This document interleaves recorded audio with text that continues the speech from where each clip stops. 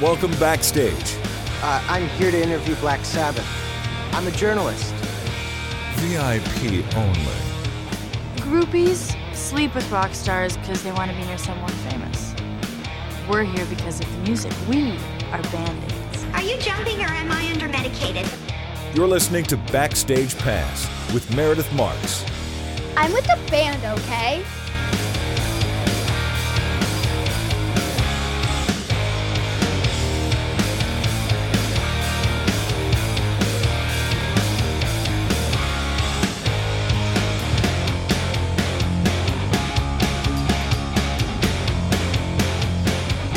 Welcome to Backstage Pass, episode number 15. When I started this show, I knew that I would get our guest tonight. I didn't know when, but I knew I was going to get him. And here's the reason for that. Growing up, my entire life, I have known our guest tonight as my uncle. Back in the 60s, my dad was the sound engineer for a club called the Club Venus here in Parkville, Maryland. And one of the guests was Frankie Valli and the Four Seasons. And a friendship was struck, a business relationship was struck, and my father, who started to work for Clare Brothers Sound Company, became Frankie's sound engineer. And he has stayed with him pretty much ever since. They have been friends for almost a lifetime now. And I was born knowing him, none other than my uncle. He's always been a part of my life. And this is a special episode for me. I recently traveled to Red Bank, New Jersey, to sit down with the original Jersey boy himself at his hotel, the Oyster Bay Hotel. And he was performing for a few nights at the Count Basie Theater. And going to see him, and I've seen him a few times in the past few years, but it's always exciting for me to go and sit with Frankie. Frankie is a talker. He loves to chat about things. We always talk about different things. And he has a fondness for my dad. My dad has a fondness for him. And it's always a great time to go and hang out with not only him, but Robbie Robinson. It's always a good time to go and hang out with the entire crew. He's got Larry and Keith and Bill that are in his band and have been with him for a long time. Craig Pilo, who was on our show in August, is his drummer, and we got to talk to Craig for a little bit. And it was a really special thing. After I interviewed him at the hotel, I went on over to the Count Basie Theater, sat through sound check, and had dinner with them, sat through the show. And I watched the show this time from the sound booth. It's interesting sometimes, you know, when I'll go to a theater, I like to sit up front or I sit in the middle. I like to hear the sound from different areas. And this time I sat at the sound booth with Jim Sanders, who has been his sound guy for a really long time.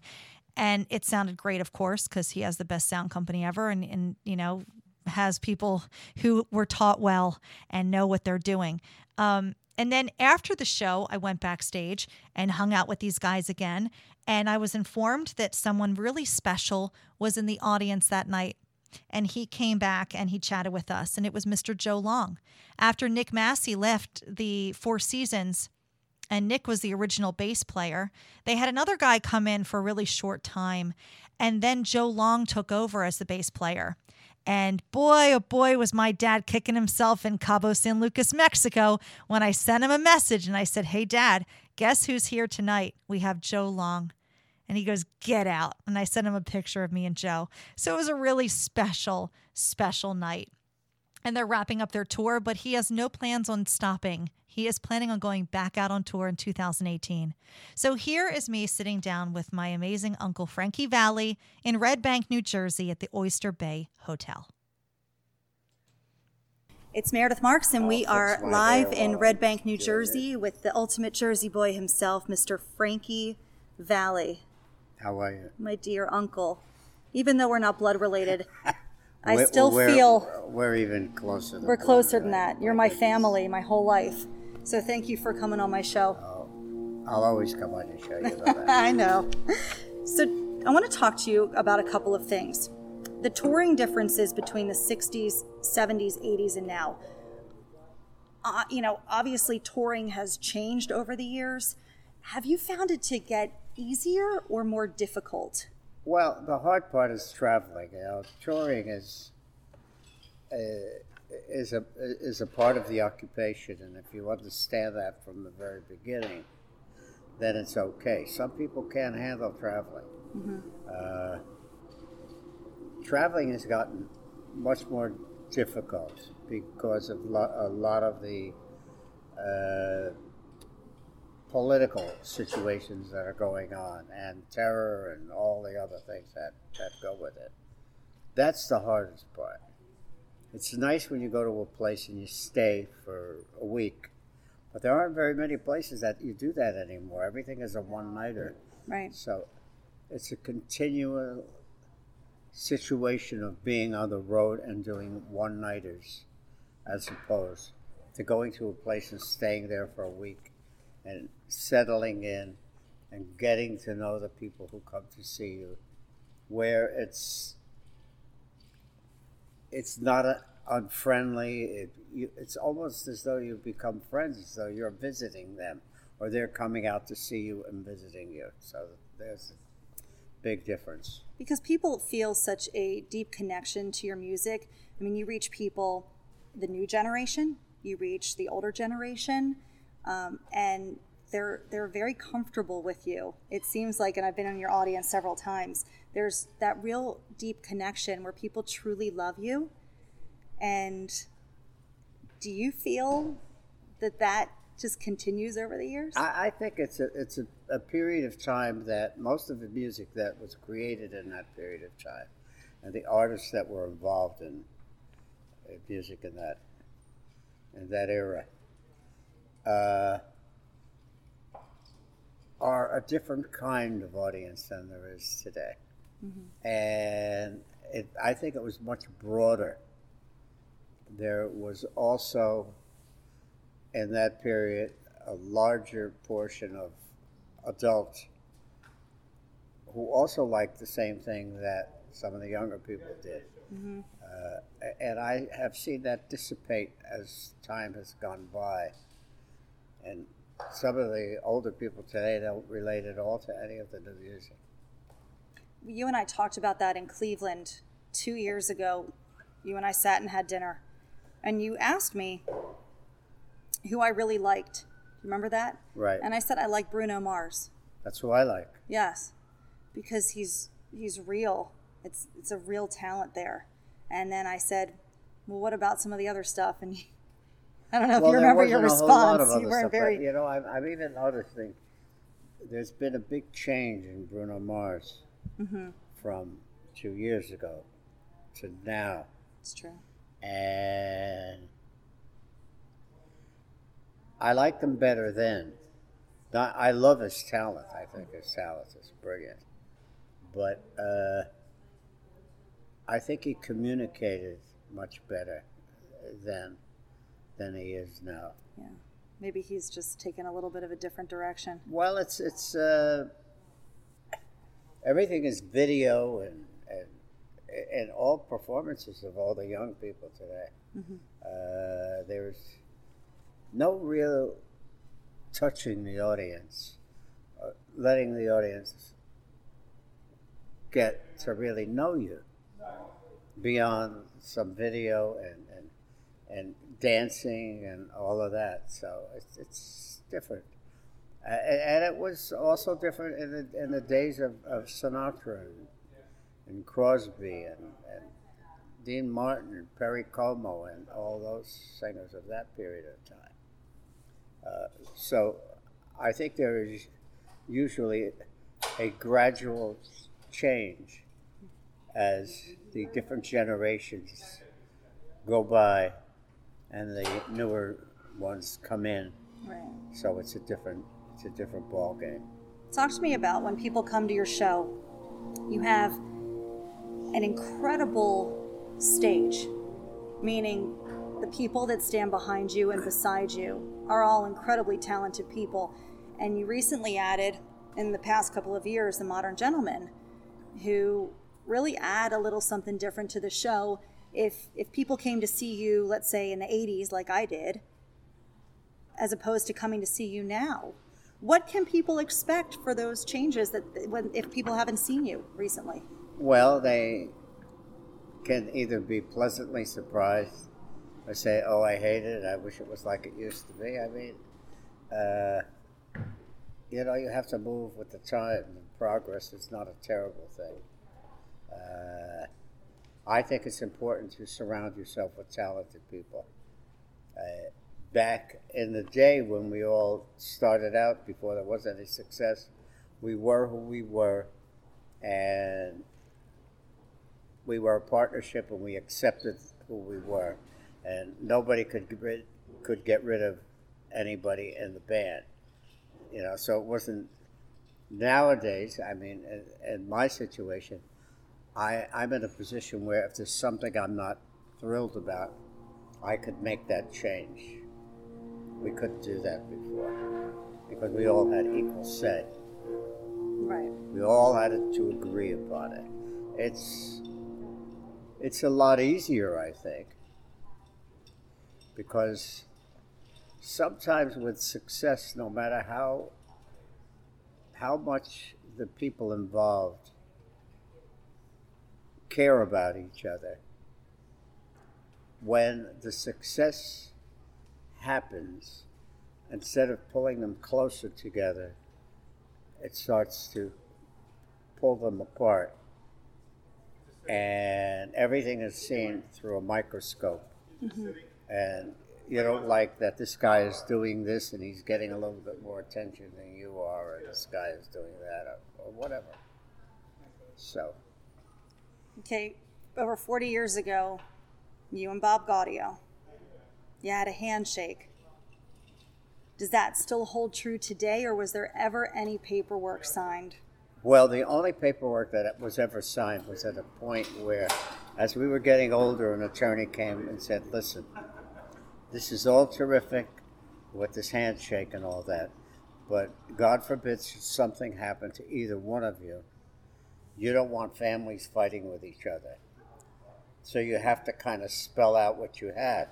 But it's still the kind of an agreement that can be cut off by either party at any time either of us wants to.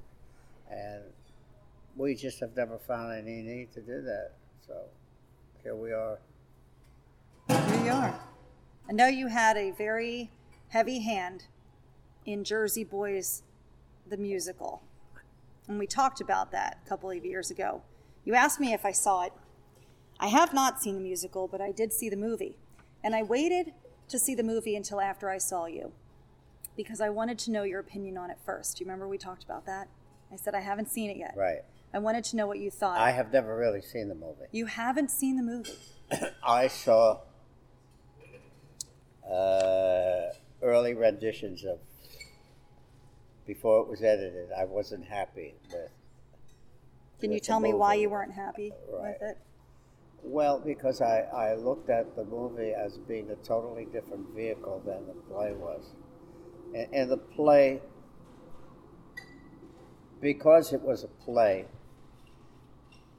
you were experiencing a live performance. Mm-hmm. And there are no perfect live performances. So that's very acceptable when you're there and you're in person, and that's the only way you see it. But I think when you make a movie or anything is as indelible as a movie, whether it be television or whatever, it's seen by the public through a microscope, almost a one-on-one. And my big problems were casting and some of the original ideas that we had put forth for the movie that were supposed to be in, that were not in. So I never even went to the premiere, neither did Bob Gaudio. I remember you told me that you thought it's tough to box in your life in a 2-hour movie because there's so many other things that happened, you told me that it would have to be like a series. Well, I always thought it was a series before I thought it was a movie anyway. I believe very strongly in series. And not that I know so much about the differences, but I do know that, the longest running series on television have been there from the beginning of television. And that's the soaps. Mm-hmm. Now, what keeps the soaps going? Well, I can answer that, but I don't know if I should. No, what It's sex appeal. I think what keeps the soaps going is the fact that it ends and you're left at the edge of your seat wondering what's going to happen when you turn it on next week or tomorrow or whatever. And that's what series are. Series are a series of vignettes. There's nothing that lasts in a series. There isn't a scene that lasts for more than a minute or two, and then they go someplace totally different.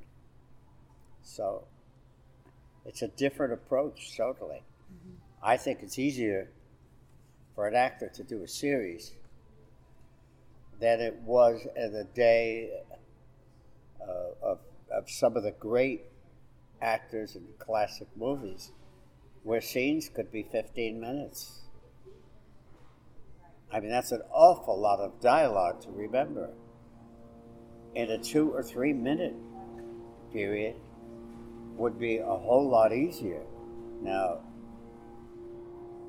how I come to this conclusion is that I've learned that in soaps, when they make soaps, most of these actors have about 80 pages to learn a day.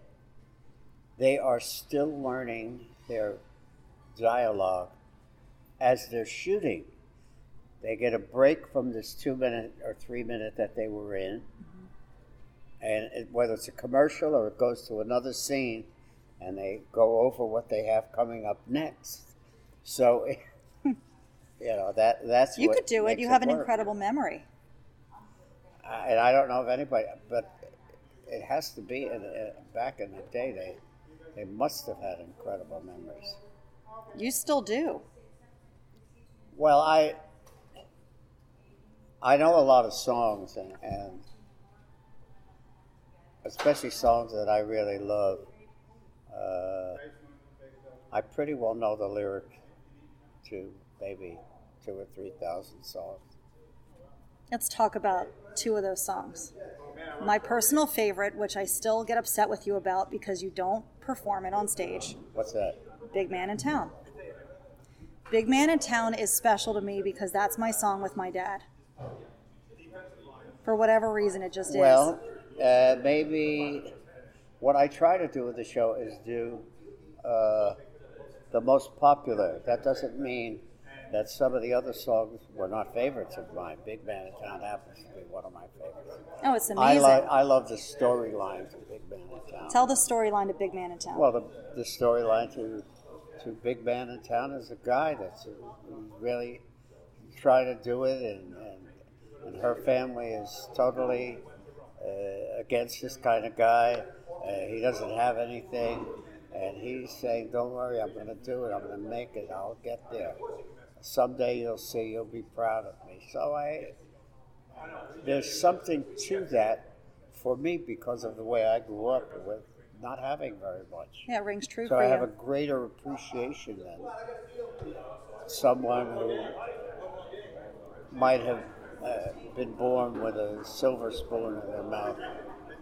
Or it's like today's world is so much different than from when I grew up. I think it's much harder on kids today than it was when I was a kid. It is. Because in most cases, families have tried to give their children, and these times, a better life, to get a better education for them. When I was growing up as a kid, you got out of high school and you went right to work, and that's what it was. Now, a kid who comes from a successful background has a tougher time. I know that sounds crazy, unless he's funded by his parents all the way through life until he becomes successful, if he ever does become successful. So, how do you tell your kid at 18 years old, who has just begun life in reality, okay, now you're 18, now pack your stuff, get out, go find a place to live. But in most major cities in the country, you can't find an apartment for under $2,500 or $3,000 a month. So now this kid who grew up with everything, with housekeepers and chefs and people that drove them to school and all of that, they're lost. They are. Do you think it's That's like why a lot of kids are is it a lack moving. of ambition? No, I don't think it's that. I don't think it's a lack of ambition. I think to them it's a reality to look and say, how am I ever going to achieve that which my father or my mother or my parents have achieved or accomplished? I almost don't have a shot in the world. I'm really starting from nothing. And they have all of this. Now, if they came from a family that were average people, and dad went to work and he had a 9-to-5 job and mom took care of the kids and did a little part-time something, and they struggled, then it would give more incentive, because the kid would say, there's got to be more than this, or I want more than this. What can I do? How can I escalate my life to becoming more successful, to have more, to be able to give my children more? We all make that mistake of wanting to give our children more. It's better to have our children fight for and earn more. I agree. It's better for them. I agree. Who is Frankie Valli when you are on tour? When I'm where? When you're on tour. Who are you on tour? I'm the same guy that I am in life. I mean, I don't change very much. I believe that I'm who I am, and I shouldn't pretend to be something that I'm not, or think that I'm more than I am. I mean, we're all here, and there are a lot of things that I have learned to realize in life. Regardless of what your accomplishments in life are, we leave this earth the way we came in, with nothing. Exactly the same way. You can't take any of what you've done here, your worldly goods and all of that, with you. It's just So stuff. you go out exactly the way you came in, with nothing. Nothing. So it's When what you do go- you when think you of go off yourself, tour- and how proud do you want to be of what you do and your accomplishment? What do you think, or how much understanding do you want to give to those who may not be doing as well as you are? How much do you care? And I'm a very strong believer that charity begins at home.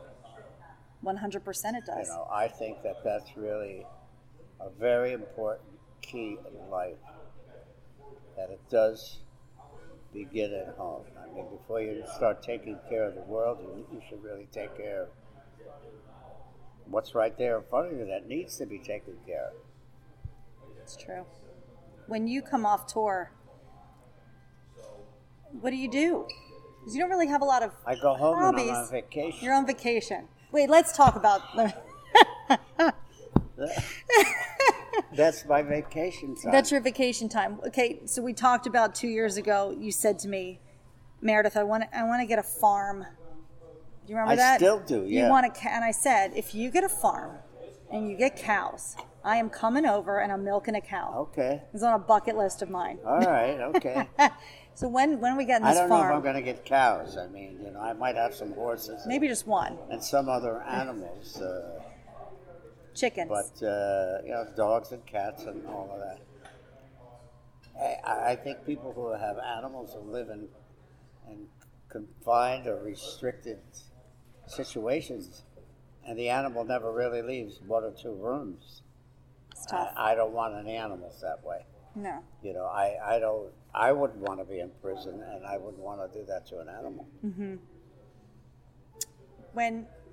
All right, let's talk about that, because we just transitioned into prison. When you guys got put in jail because of Tommy, What about it? what were your thoughts on that? Well, first of all, we really didn't understand why we were put in jail, because we had a manager who was supposed to be paying all the bills through an accountant, and he just wasn't doing that. So it was quite shocking. I mean, it wasn't for long. I mean, we didn't go on bail or any of that. Although there were other members of the Four Seasons who had spent time in prison. So for them, it was old a hat walk to in the them. park. Speaking of people from your past, this is a Bob G question. He said you do incredible impressions of Joe Pesci, Al Martino, and Jerry Vale. Can you still do those? I haven't done any of those in so long. He I used to said do that a is a way Rodney to Dangerfield, test too. Rodney Dangerfield. All right. He said that's a way to test him. Have him do an impression. I haven't done an impression in so many years. I mean, it's ridiculous. Okay, well, you think about that maybe at the end. Maybe you'll give us a little one. Well, you get no respect at all. I mean, if you want to be Rodney Dangerfield, he gets no respect at all. You know what I mean? That's good. That's good. You have twins. Yes, I do. I have twins. Were you a very involved parent? I really have 4. You have 4. I have 2 sets of twins. You have 2 sets of twins. Yeah, they're Gemini by kids, so that's each one is 2. You just want to say, there you go. You're splitting them up for me. Very difficult. You know, Gemini is a tough sign. I love my kids to death. When is their birthday? June the 29th. June 29th. Okay. Mine are October 13th. We just turned 11. What sign are they? Oh, I should know this. This is bad. Libra? Virgo? October 29th. October 13th. 13th. They were born on Friday the 13th. I was just wondering if maybe they might be Virgo? a Scorpio. Is it Scorpio's my mom, December. No, Scorpio's is And maybe I'm all mixed up with part this. of October, I think, in November. Dean, we need help. When is October 13th? Libra or Virgo? Oh, no clue. Dean's gonna be on a mission right now. Right. So being a twin parent, you know, it takes a special person to be a twin parent. And what was life like for you when those babies came? Because you had already had Well, it was other shocking children, but when 2 at a 2 came. time. Oh, yeah. Yes. It was a shock. Having kids is a lot of work. I mean, you know, a lot of people make like it isn't. The amazing thing about having kids is that no matter how old they are, they're still your kids. Sure. You know, so, and there's that kind of mentality. No matter what you think.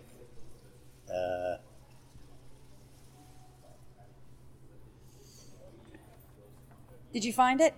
Libra. Libra. Yeah. I don't know much about their sign. I guess maybe I should buck up on being a good twin mom and learn about their Well, do it like you did about radio. You know what I mean? Just kind of wing it. All right. Figure it out as I go along. I walked into my dad's office last week, and sitting on his desk was the October 2016 release of 'Tis the Seasons from Frankie, Valli and the Four Seasons. Was this your first holiday album that you put out last year? Is this your first one ever? No, this is the second one. We put one out as the Four Seasons. And this one I put out as Frankie, Valli. You know, I'm the biggest Christmas music loving Jew you will ever meet in your really? life. Well, it's not overly religious. It's not what our intent was, although there were a couple of songs that kind of leaned in that direction that we could really do great productions on that were a little different. They're always fun to do, aren't they? Oh, yeah. I mean, is it a different vibe when you go into the studio to record a holiday album because it's just peppy? I don't know, I mean, some of those songs I've known and I've been singing for so many years. It's always a challenge when you're doing music that someone else has done to try to put a different flavor on it. Mm-hmm. Or to make it yours. Mm-hmm. So that's always a challenge. Well, you always said you wouldn't touch anybody else's album if you couldn't put your own spin on it and make it different. Well, that's been the rule of thumb as far as I'm concerned with the recording business. I don't think.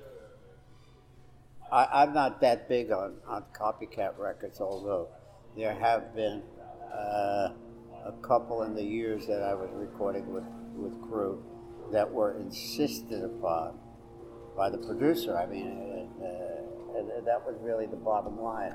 But I don't like to do anything that I can't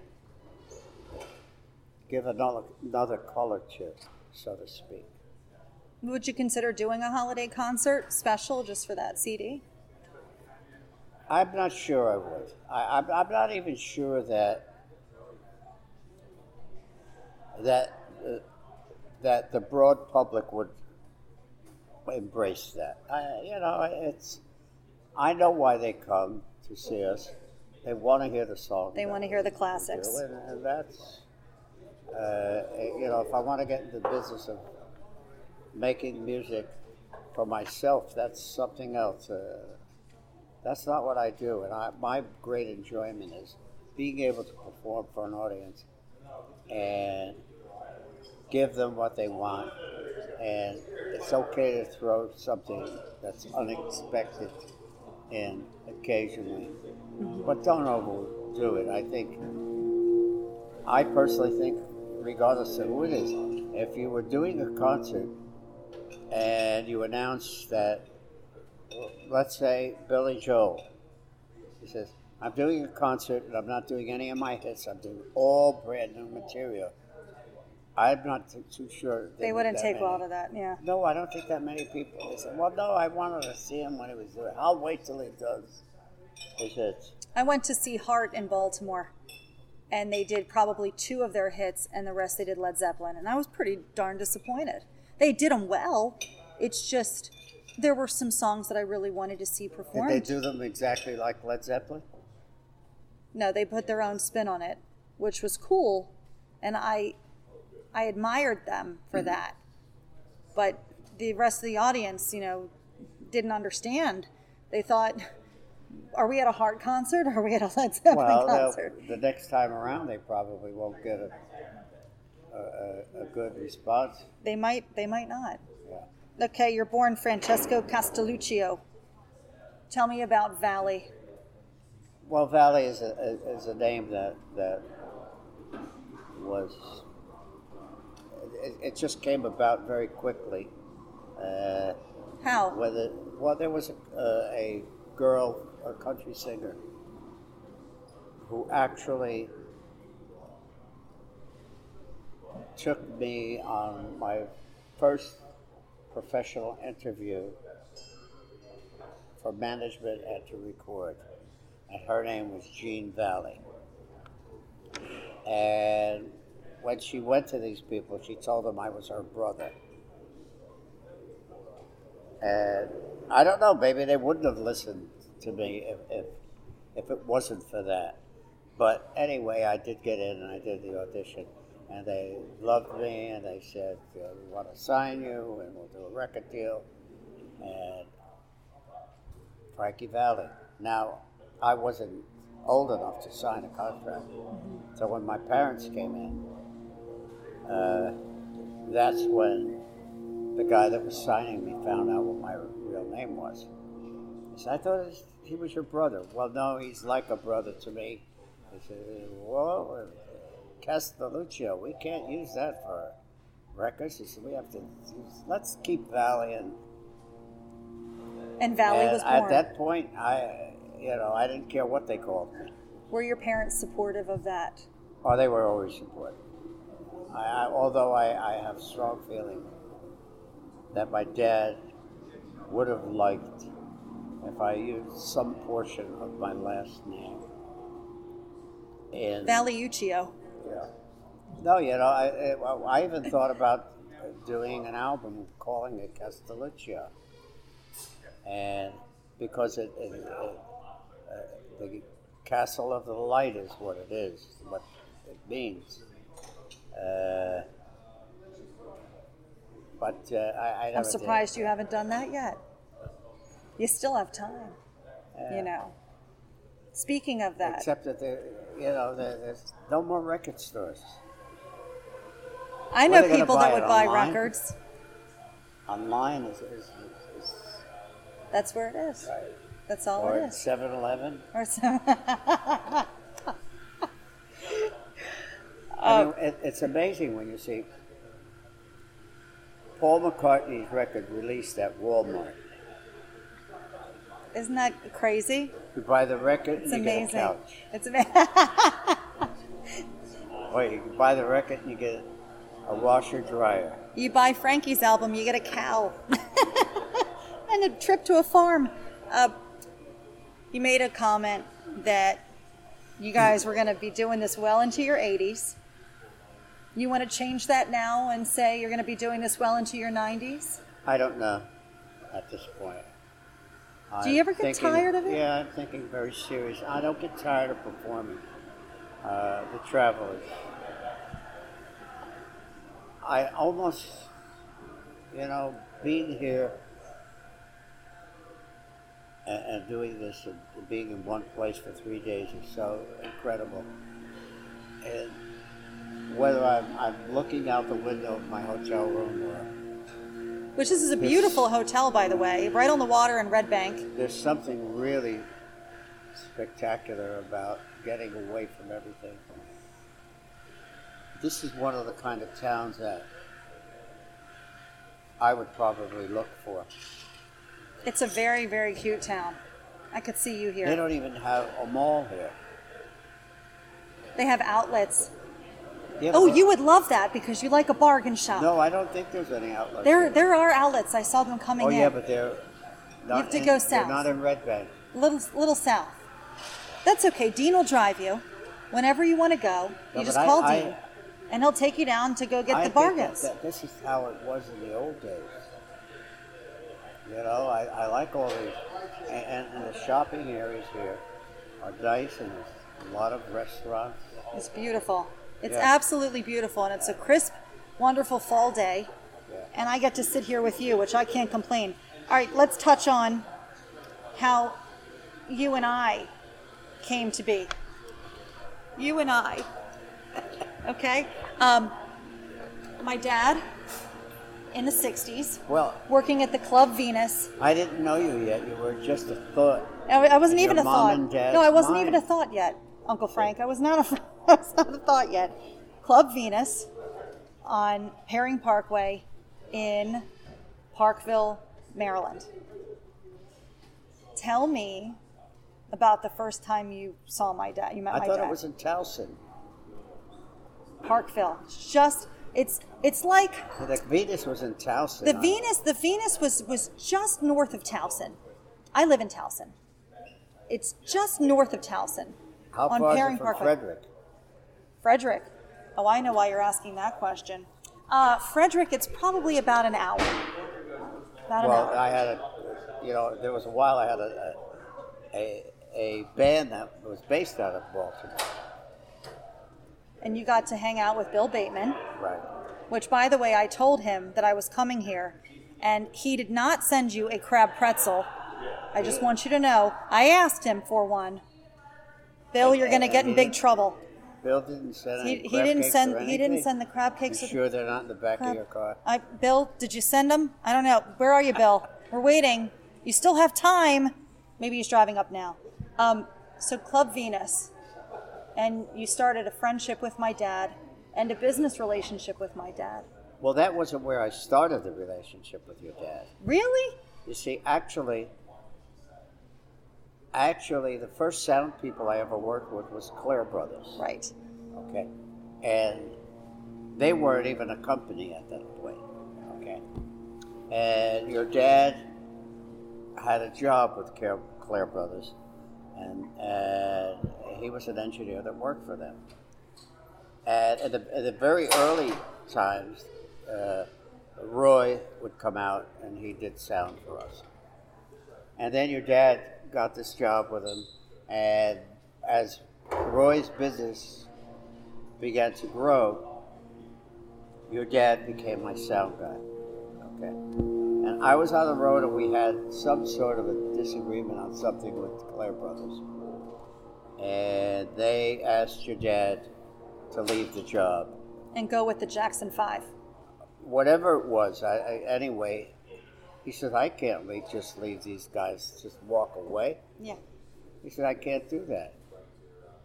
So he says, and I'm not going to do it. He said, well, if you don't do it, we're going to fire you. And he came to us and he said, listen, this is the situation, so forth and so on.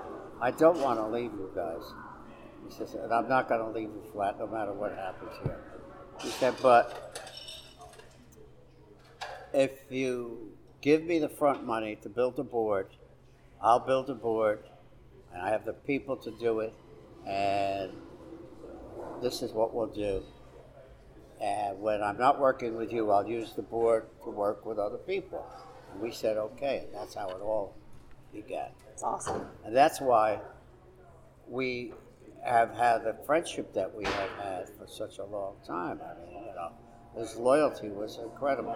He's a very loyal person. Not that I have anything against the Claire brothers either. I mean, because we eventually, whether we worked together or not, we became good friends because we were before we had this little disagreement.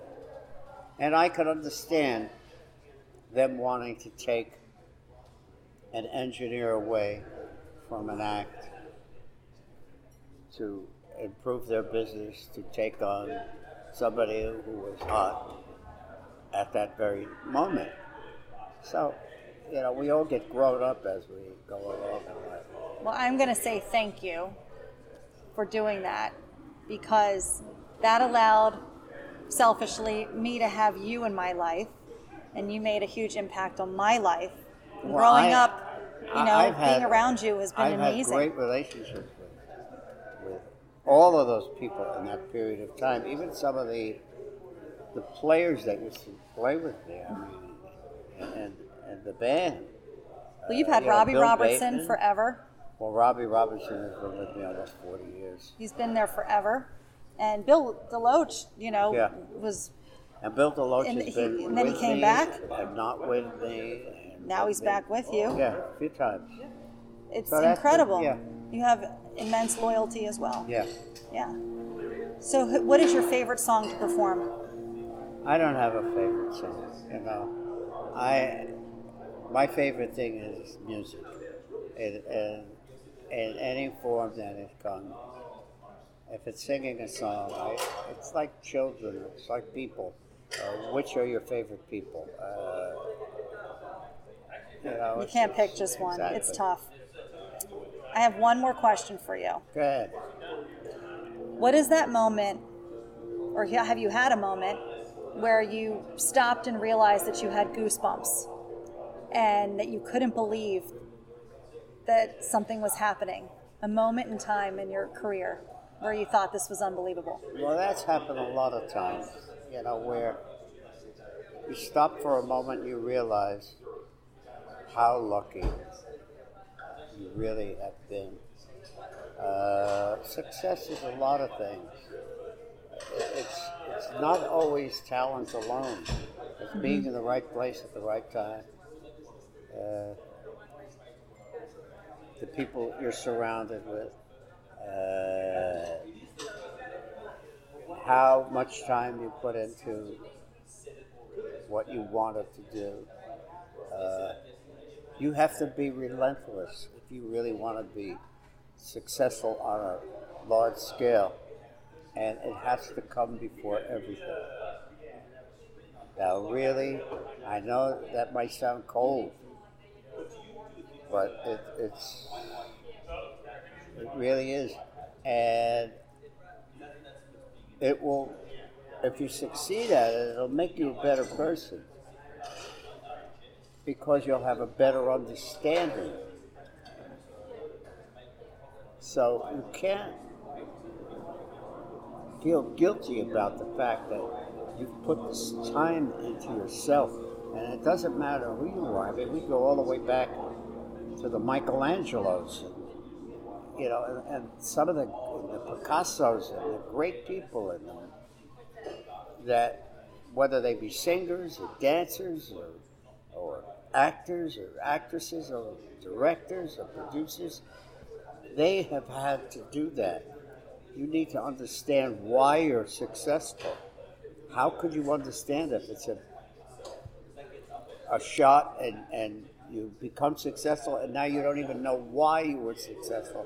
How can you continue on for more success? It isn't just luck. It's a lot of things. It's hard work. It's hard work. Well, it is work, and most people don't understand that for anybody in any profession in life, in order to be successful on a major scale, it takes a lot of work. Mm-hmm. Anybody that thinks that it doesn't, they're just kidding themselves.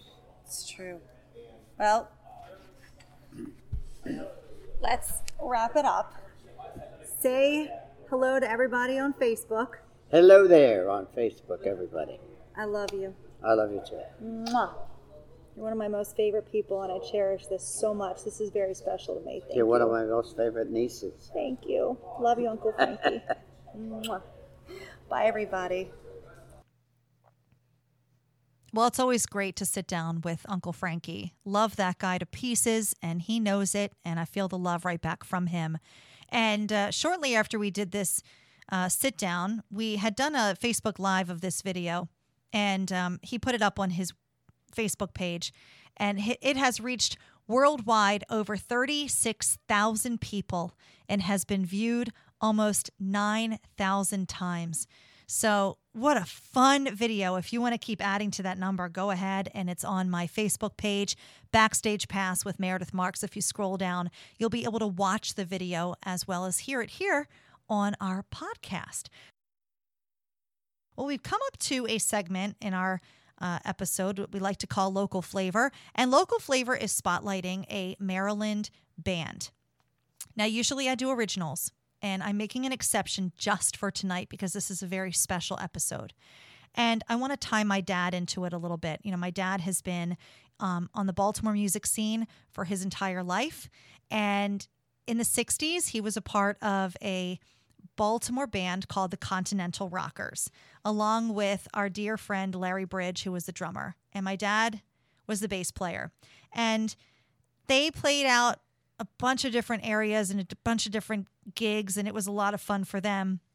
And they always enjoyed it. And then he became Mr. Soundman here in Baltimore.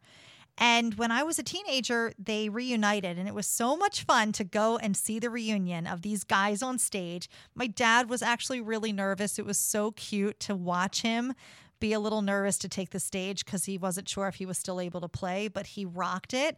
And so here is the reunion of that, and they are doing Mr. Pitiful. Here is the Continental Rockers. Back in the 60s, this is what they called me.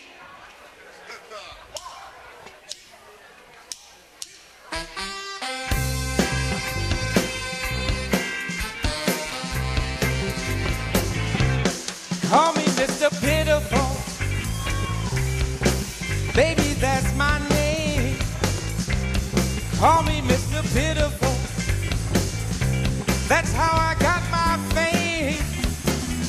But people just don't understand, yeah, yeah. Ooh, it makes a man so blue. They call me Mr. Pitiful, 'cause I lost someone just like you. Call me Mr. Pitiful. Every place I go, they call me Mr. Pitiful. Most everybody knows, but people just don't understand, yeah, yeah. Ooh, it makes a man so sad. Oh, when he's lost everything he's had.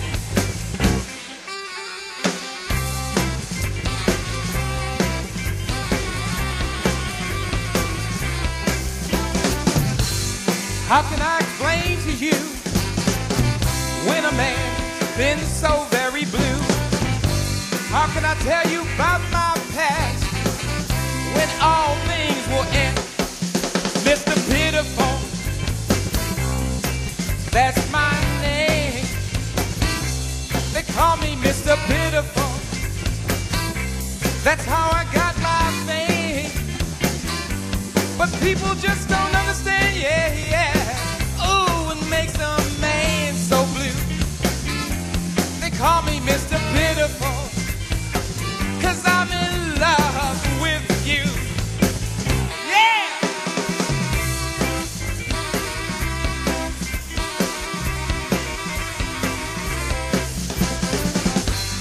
How can I explain to you when a man's been so very blue?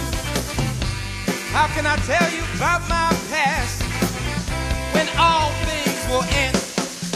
Mr. Pitiful, baby, that's my name. They call me Mr. Pitiful. That's how I got my fame.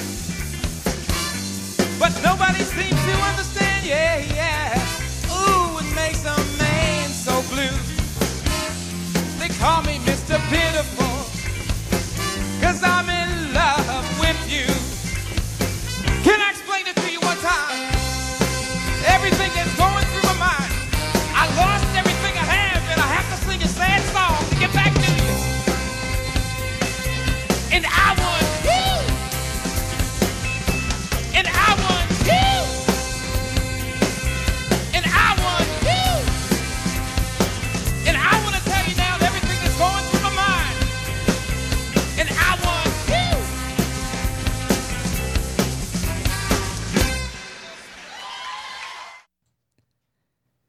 And that was the Continental Rockers with Mr. Pitiful and Mr.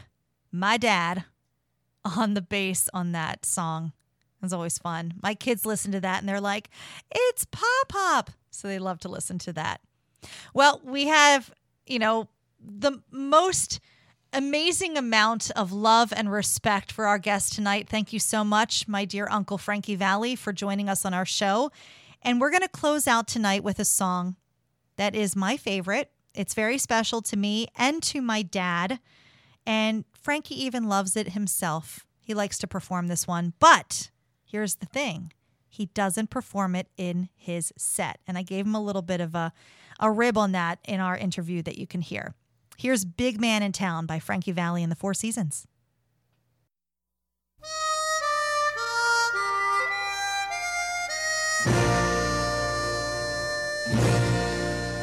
This is a big-timing comedy production. Each day as I grow older, the nights are getting colder. Someday the sun will shine on me. Money I don't have any. I'm down to my last penny. But darling, don't cry over me. I'll be a big man in town. I'll be sunny. I'll be a big man in town. Promise, darling, I'll be a big man in town. Just you wait and see. You'll be proud of me.